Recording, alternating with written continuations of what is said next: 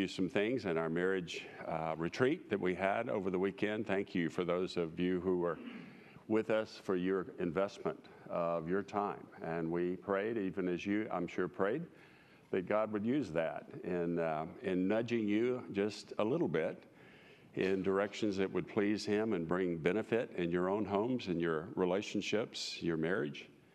And it was certainly an honor for us, and it's an honor for us to be here with you again this morning. I think one of the things that we talked about is that marriage is really a commitment to an imperfect relationship because we're all sinful people.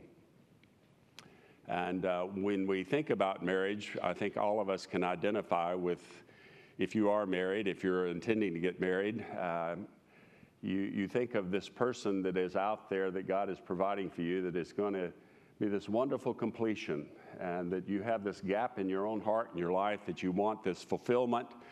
And that is true in part too, but what you find out is that God is using you as an instrument in each other's life far beyond that sense of completion. In fact, in many ways, as iron sharpens iron, man sharpens man, boy, it starts with the marriage. And relationships can be difficult. It can be hard. And it doesn't take a long time to realize that your spouse that you thought is going to be that completion in your heart and your life, and everything's going to be wonderful because this is what I need. And you discover that doesn't work quite that way. And the things that you want marriage to fulfill in your life can't be fulfilled in that relationship, in spite of Hollywood and romance novels and all the things that we are bombarded with. And you begin to realize there's something else that's going on. And I think one of the things, I use the illustration, which I just shared briefly with you again, pictures the attitude and the actions that come together to produce a productive and satisfying relationship. And that is, as someone said, they had a dream, and in that dream there was this banquet. And all the people were seated on either side of these long tables that were piled high with food. But there was a problem, because everyone's arms were strapped straight, splinted. They couldn't reach out, get that wonderful food, and feed themselves. And then someone discovered that while I can't feed myself, I can actually fix it and feed the person across from me. And they can do the same. They can fix the food and feed me. And in the process, while I can't feed myself, it becomes a partnership where you feed each other. And I think there's a principle in that applies very much in all of our relationships, starting with our marriage relationship and in our family, is that we're not here primarily to be the beneficiaries of everyone else's gifts and kindness and care for me, as much as God calls us to serve and care for each other. And out of that, there's great satisfaction that comes.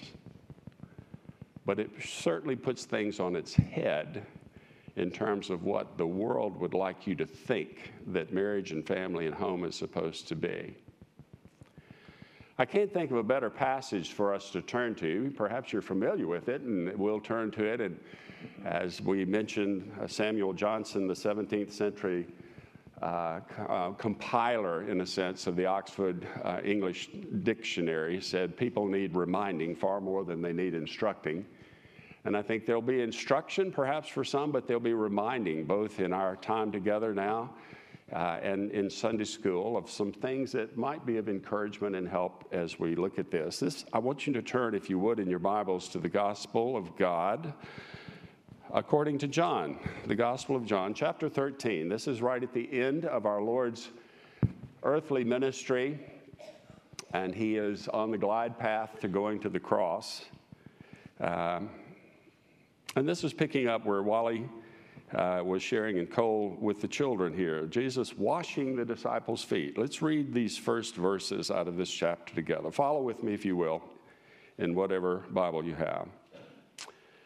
Now, before the feast of the Passover, when Jesus knew that his hour had come to depart out of this world to the Father, having loved his own who were in the world, he loved them to the end.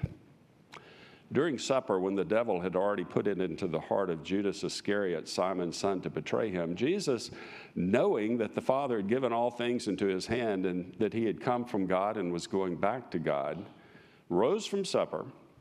He laid aside his outer garments and, taking a towel, tied it around his waist. Then he poured water in a basin and began to wash the disciples' feet and to wipe them with the towel that was wrapped around him. He came to Simon Peter, who said to him, "Lord, do you wash my feet?" And Jesus answered him, "What I am doing you do not understand now, but afterwards you will understand." Peter said to him, "You shall never wash my feet." And Jesus answered him, "If I do not wash you, you have no share with me." Simon Peter said to him, "Lord, not my feet only, but also my hands and my head." And Jesus said to him, "The one who is bathed does not need to wash except for his feet, but is completely clean. And you are clean, but not every one of you." For he knew who was to betray him. That is why he said, "Not all of you are clean." When he had washed their feet and put on his outer garments and resumed his place, he said to them, "Do you understand what I've done for you? You call me teacher and Lord, and you're right, for so I am. If I then, your Lord and teacher, have washed your feet, you also ought to wash one another's feet. For I've given you an example that you also should do as I have done to you. Truly, truly, I say to you, a servant is not greater than his master, nor is a messenger greater than the one who sent him. If you know these things, blessed are you if you do them." Our wonderful God, even as we open our Bibles, we would ask that you would open our hearts, that we would hear your Spirit speaking to us where we are, and that you would be at work in our hearts, such that as we leave this place this day, that we would be encouraged to reflect the truths that your word gives us. More importantly, that your Spirit would be at work in us, that we would be changed just a little bit, to be a little bit more like you, Lord Jesus, our Savior and Lord, for your honor and glory as well as for our good. And this we commit to you with thanksgiving as we look forward to what you teach us. In your name we pray, Lord Jesus. Amen. Well, to me, this is both thought-provoking and in many ways it's an amusing part of Scripture. There are a lot of things about this that as we look into it, you'll see are very worth pondering on and thinking about. We know at this point this is very close to the end of our Lord's ministry on earth. In fact, verse 1, it says, he knew his hour had come to depart from this world. He knows he's on that glide path to the crucifixion for his people and for the resurrection. And verse 3, Jesus, knowing that the Father had given all things to his hands and that he had come from God and was going back to God. So he's there with his disciples, knowing what's in front of him. And the disciples have gathered together to have an evening meal. It's a context of a meal together, not just a room. No one has invited them to be their special guests. They've probably gone out to the local fresh market and brought in the groceries together and fixed supper. And verse 2 implies that they finished the meal, and they're probably, in my mind, I see them sitting around with a cup of Starbucks in their hand and just kind of chewing the fat and talking about things. But all of a sudden, the Lord gets up. He takes off his outer garments and he wraps a towel around his waist, and I can only picture in my mind that the disciples are looking at each other going, oh my, what's he doing? It tells us, verse 5, he poured water in a basin and began to wash the disciples' feet and to wipe them with the towel. Now, why is he doing that? We're not quite sure what prompted him, but I really don't think it takes a lot of imagination to suspect that some of what he's hearing them talk about is not particularly edifying. There had been and continued to be a spirit of competition between the disciples. Who would do the ministry the best and would be the most pleasing to the Lord and thus the most favored, and who would get rewarded the most? If this doesn't fit your picture of them, I'll just read a couple of verses from other passages that sort of fill in some of the context and the thoughts going on. Luke chapter 22, verse 24 says, speaking of the disciples' attitudes, there was also a rivalry among them as to which of one would be considered the greatest. Or Matthew chapter 20, verse 20, and Mark chapter 10, we read about James and John's mother who's lobbying for her sons to have favored positions in Christ's kingdom. You're talking about a helicopter mom. She's looking to get them special places. Mark chapter 9, verse 33, when he was in the house, Jesus asked the disciples, "What was it that you disputed among yourselves on the road?" But they kept silent, for on the road they had disputed among themselves who would be the greatest. Who's most important? I'm sure no one here would ever have thoughts like that, would you? Competition? Teaching seminary students, I look at them and say, you ever have competition with your fellow seminary students as to who's going to be the best preacher and who's going to be the most used and who's going to have the biggest steeple to preach under? And they all look at me with a sense of, busted. I had a friend of mine years ago who, tongue-in-cheek, we were talking about doing things, and he said, we're all doing the Lord's work, you in your way and I in his. If jealousy wasn't a big enough problem for them to deal with, quite frankly, from an outside perspective, the ministry that Jesus was having really wasn't doing very well at that point. The Nielsen ratings had been lowered significantly because Jesus, his popularity was taking a dip. Everybody loved to see this miracle worker who could raise people from the dead and heal the sick. It was fascinating. I mean, we miss that impact that he could have had on the crowds of seeing things that were impossible. And he could feed 5,000 people. You can always draw a crowd when you give them free food. But then when Jesus starts talking about the cost of discipleship, all of a sudden, all of his groupies start bailing out on him. In verse 2, it says that Judas had already decided to get out. This is one of the 12, been with him for years, remember? Judas has concluded that this kingdom of God that Jesus had been talking about wasn't the kingdom he thought he wanted to be a part of, and so he kind of came to the conclusion he had bet on the wrong horse, and he wants to get out. The other disciples don't know it. But he does, and you just think about this, and it makes me ponder on this very fact. Here are these 12 men who Jesus has picked to follow him. And you'd think after 3 years of being with God himself on earth as the Savior that they would be a lot more mature than they were, wouldn't you? These are the people, these are his Marines, these are his Rangers. This is the SEAL Team 6, only 12, that he's called to be the ones that he's going to found the church and he's going to use them to build his kingdom. And what are they like after these years? Bickering with each other, jealous of each other, picking on each other. It's so interesting. Look what Jesus does in response to this. He doesn't butt into their conversations. There's no place in it, and he looks at Peter and says, Peter, when are you going to grow up, buddy? He doesn't do that. And I was pulling this together, and I thought if somebody made the quip one time, they said, what's the difference between the average man and a U.S. Treasury bond? And the answer is that a Treasury bond eventually matures.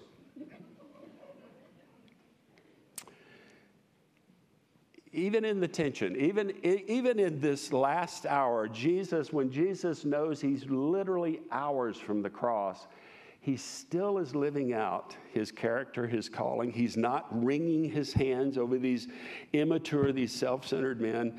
He chooses to continue to teach them really in the only way that works is first by example and then by instruction. Now, the practice of washing feet, as you probably know, Wally, thank you for that. I've heard a lot of children's sermons, but not one about stinky, poopy feet. But this is a first, brother. Thank you. There's something that was done before a meal, usually done by the lowest servant in a household, but they hadn't been invited. They weren't guests. They were actually just together themselves. And they knew it's something that would be nice. It probably should be done. But quite honestly, in their minds, there was nobody little enough to take the position, nor was there anyone big enough to kind of put all of that aside and just accept that, comfortable enough in his own skin to do what was needed. And to their embarrassment, the one who gets up is Jesus.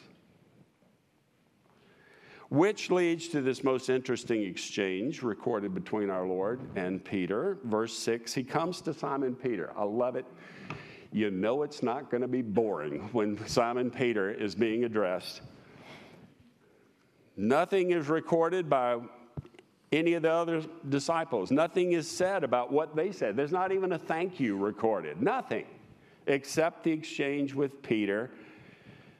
He's been washing everyone's feet. He comes to Peter, who regains his composure. And as always, Peter has something to say. Verses 6, and then again it's recorded in verse 8. Peter says to him, Lord, you're going to wash my feet. You will not wash my feet, Lord. It's like, you're the Lord, I'm the servant. I'm going to do these things. And then Jesus responds in verses 7 and 8. Quite honestly, this verse is one that we could preach a series of sermons on. It's one worth reflecting on in so many things going on in all of our lives. Listen to these words. What I am doing, you do not understand now, but later you will.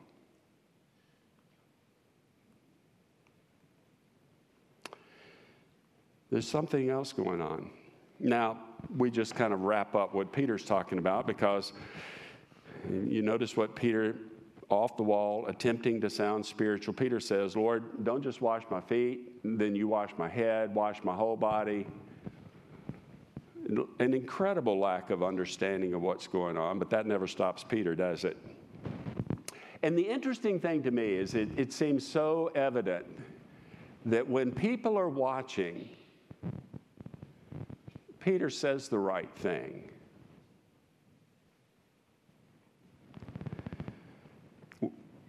It's Lord, I'm the one that's a servant here.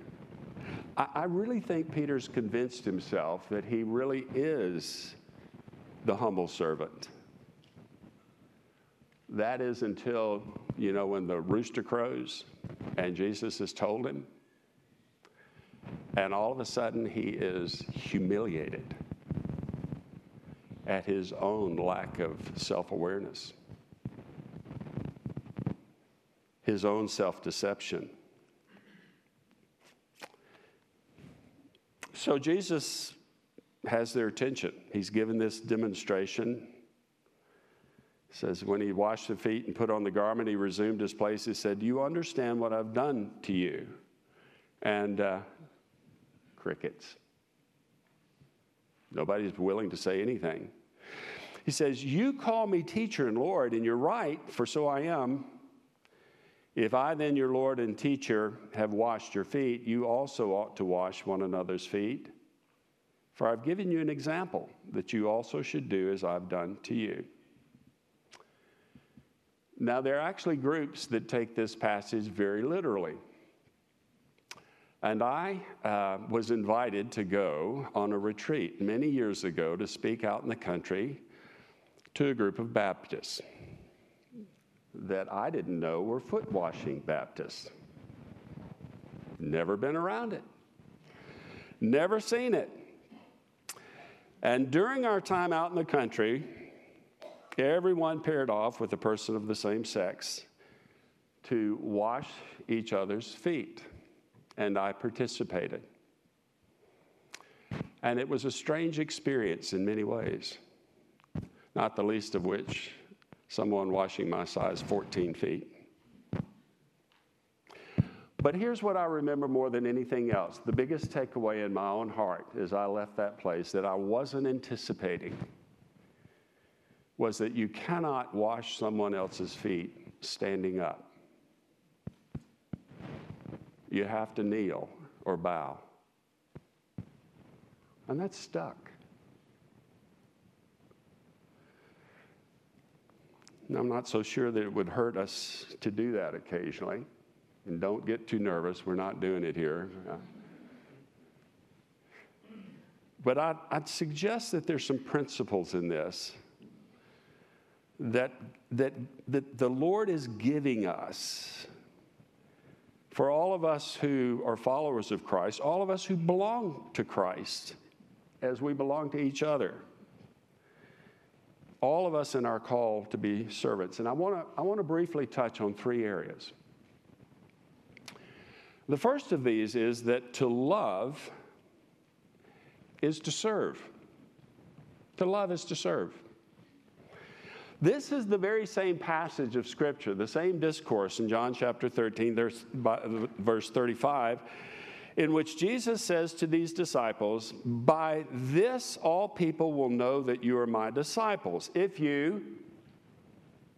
What would you think he put in there? If you have memorized Scripture more than anybody else?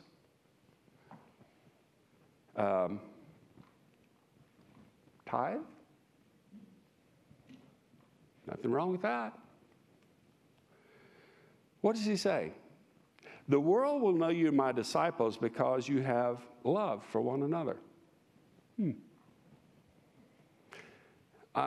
We're Presbyterians, and we're really good at thinking that the greatest and highest calling is to set each other's theology straight. And quite frankly, there is love in correct theology, because bad theology can get you killed. Not being a joke. But, as I've quoted many times, Vance Havner, a pastor who made the quip, he said, some people are as theological straight as a gun barrel and just as empty too.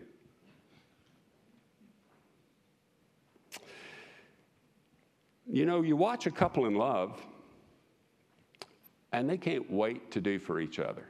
When our older daughter, Katie, met her Nathan, and they fell in love, and they were together, to watch them. What can I do for you? Can I bring this to you? What can I do for you? Let me hold the door for you. Let me serve you. I mean, I finally was like, hey guys, this is disgusting. Would y'all just kind of quit? This is a bit much here. But here's the principle. And young people, please remember this. In your relationships, please remember this. Love can't wait to give. Lust can't wait to get. Let me put it a little differently. You can give without loving, but you cannot love without giving.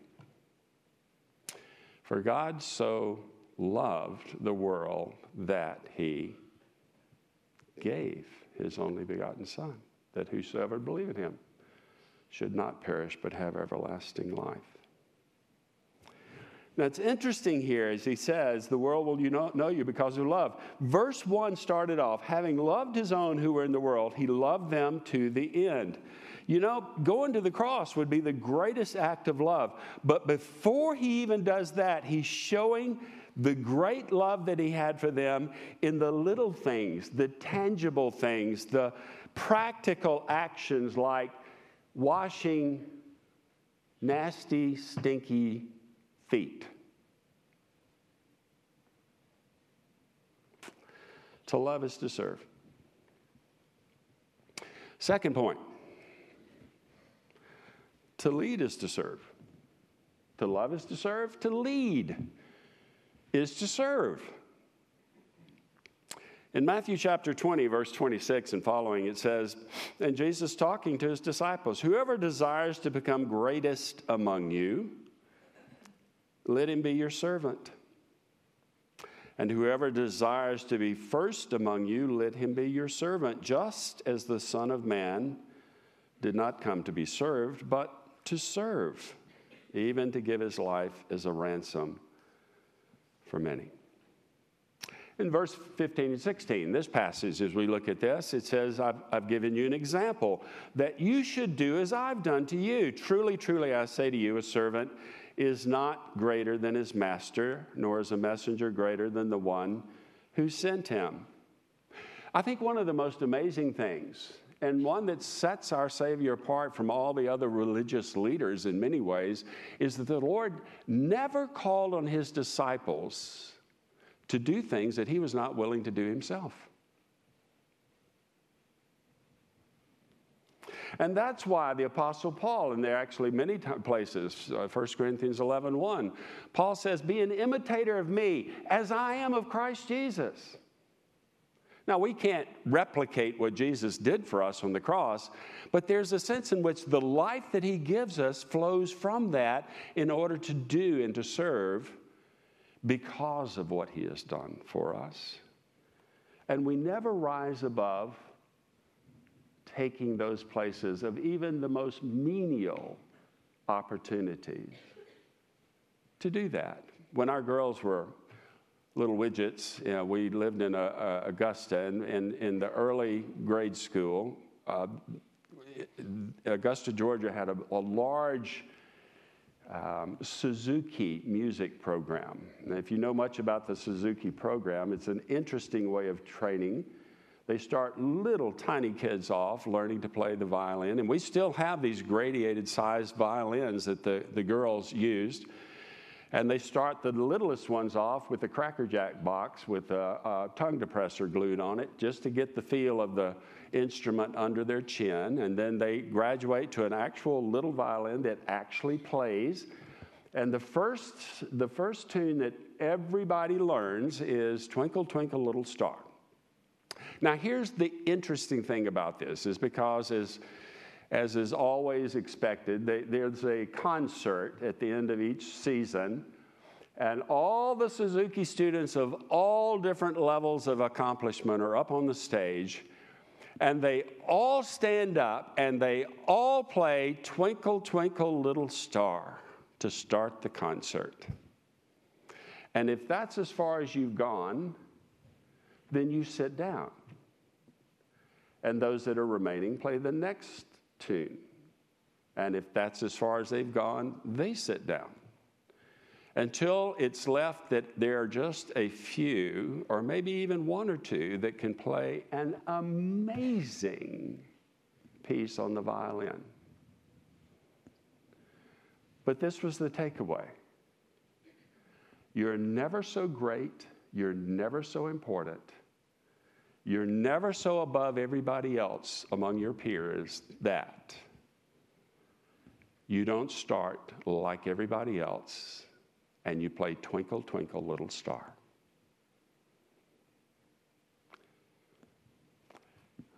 Elizabeth Elliot, we know of her husband in the early 50s, went down to try to bring the gospel to Ecuador, to the Auca Indians. You know the story, perhaps, through the Gates of Splendor, the movie that was made.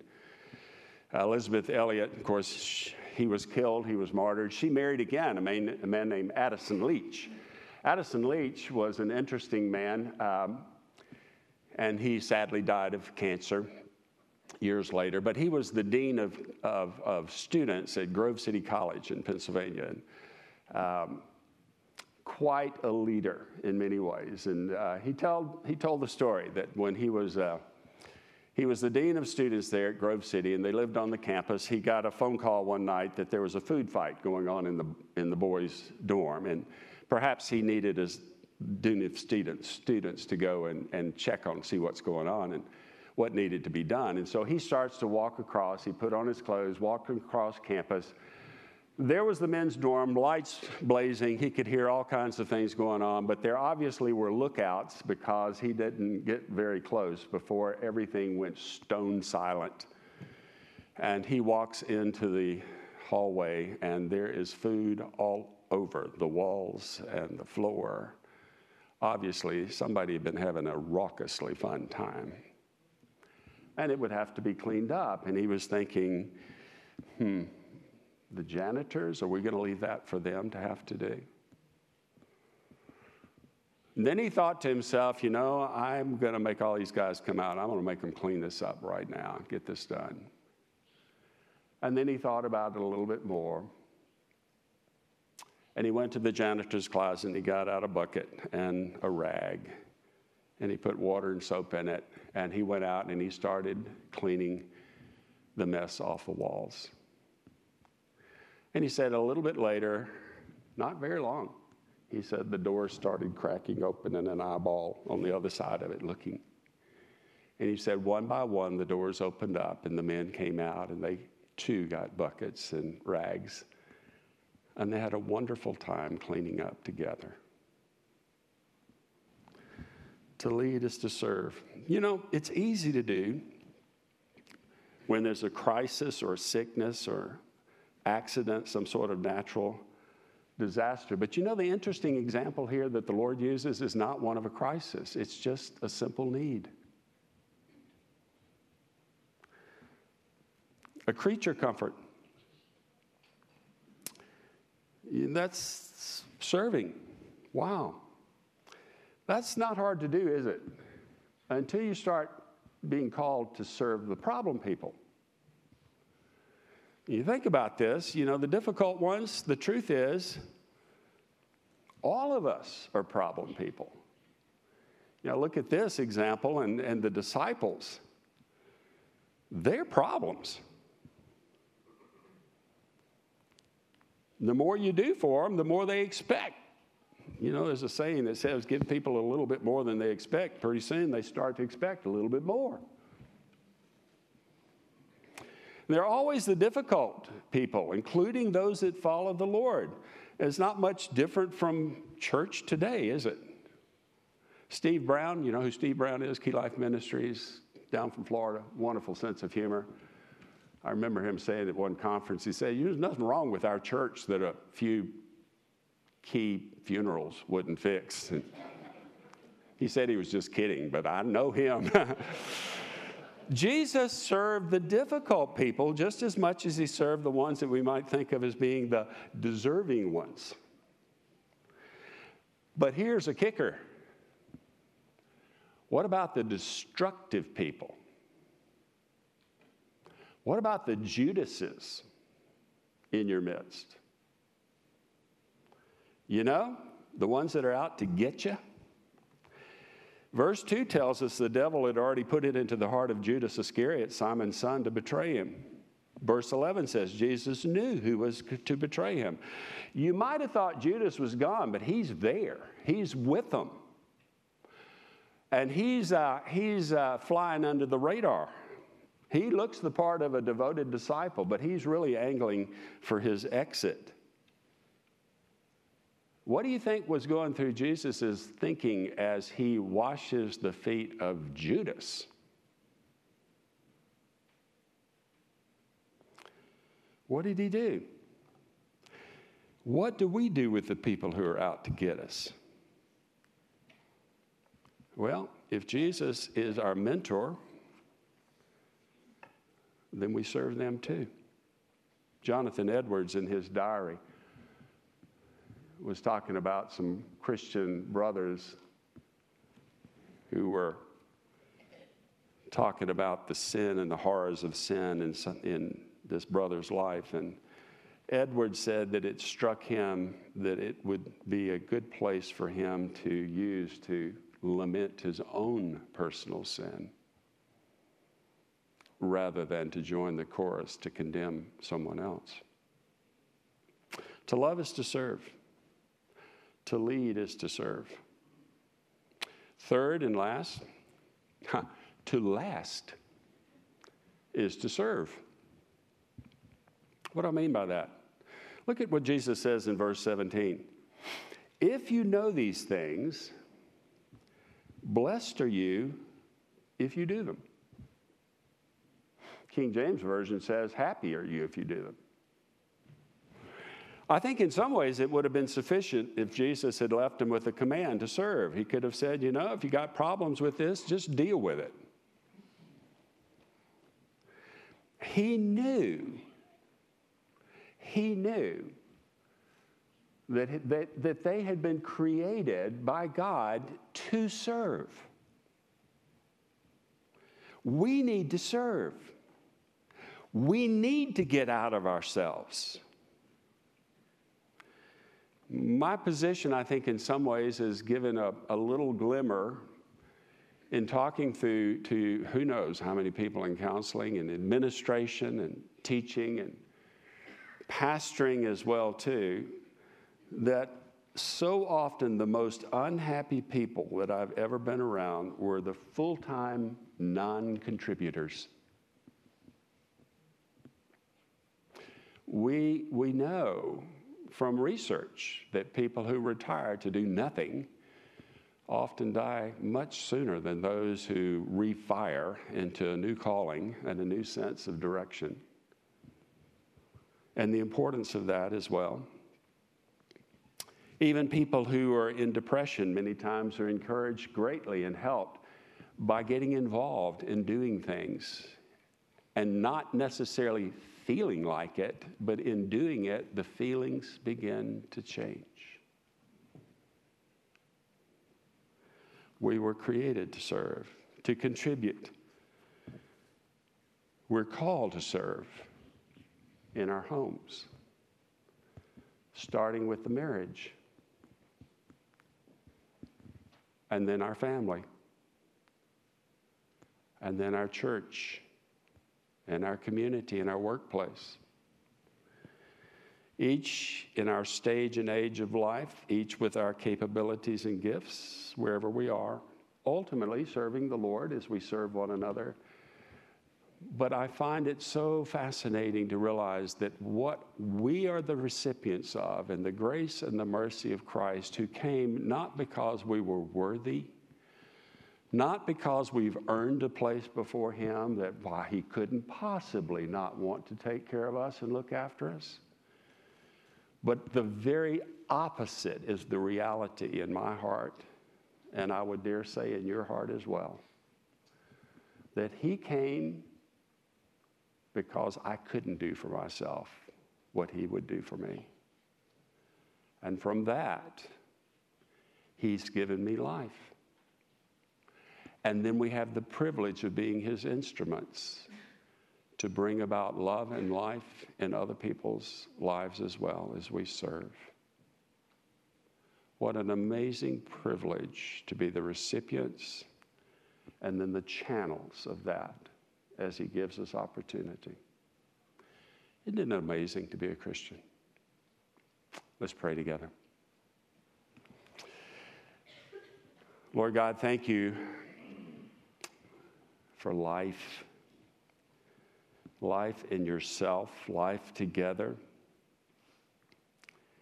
Would You work in our hearts such that we would refocus ourselves and our attention away from, first of all, trying to satisfy our own needs and looking to others to make us happy and satisfied, to being a servant. And from that, Lord, that You would give us that sense of encouragement that we need, each one of us. That You in Your time and in Your way would use our efforts, even our efforts, sinful as we are, to bring about great good, lasting good, even eternal good, in our own hearts, in our marriages, our families, all that we come in touch with. In this, we give ourselves again to You, Lord Jesus, with thanksgiving. Amen.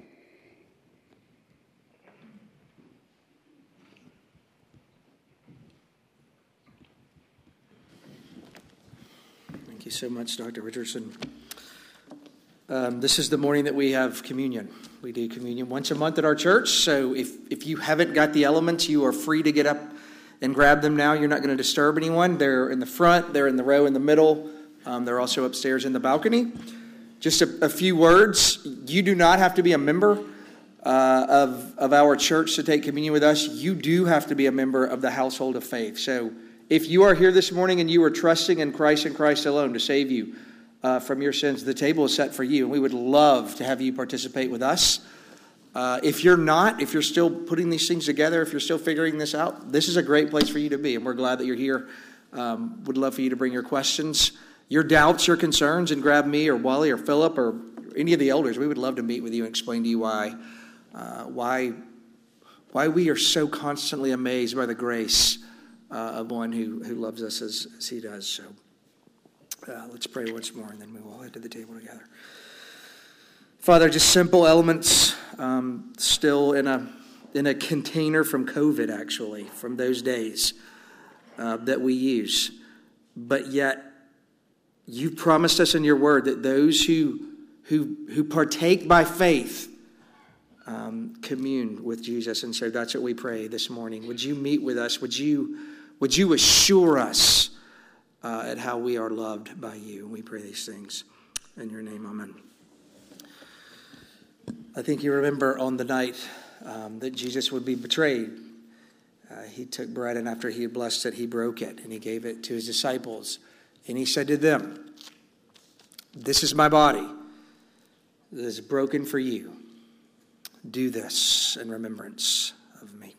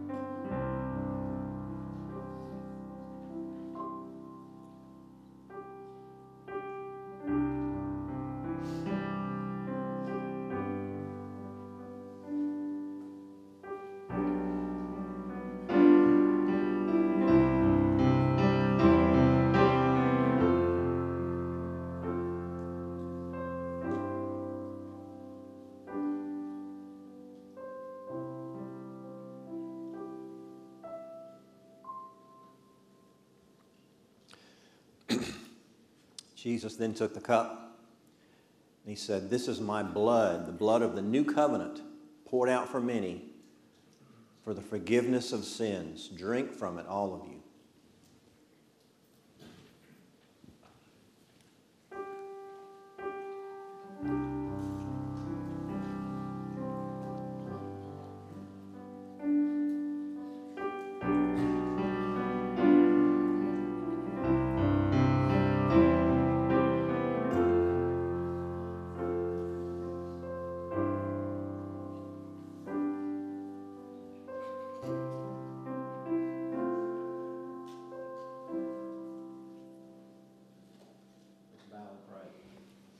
Father, would you now take these pictures, this picture of the ultimate act of service that Jesus rendered to us, and would you use them to strengthen the faith of your people? That's our plea, that you would do so today. Strengthen our resolve to fight against sin, our assurance, and our love for you, we ask in Christ's name. Amen. Let's stand and sing "It Is Well With My Soul."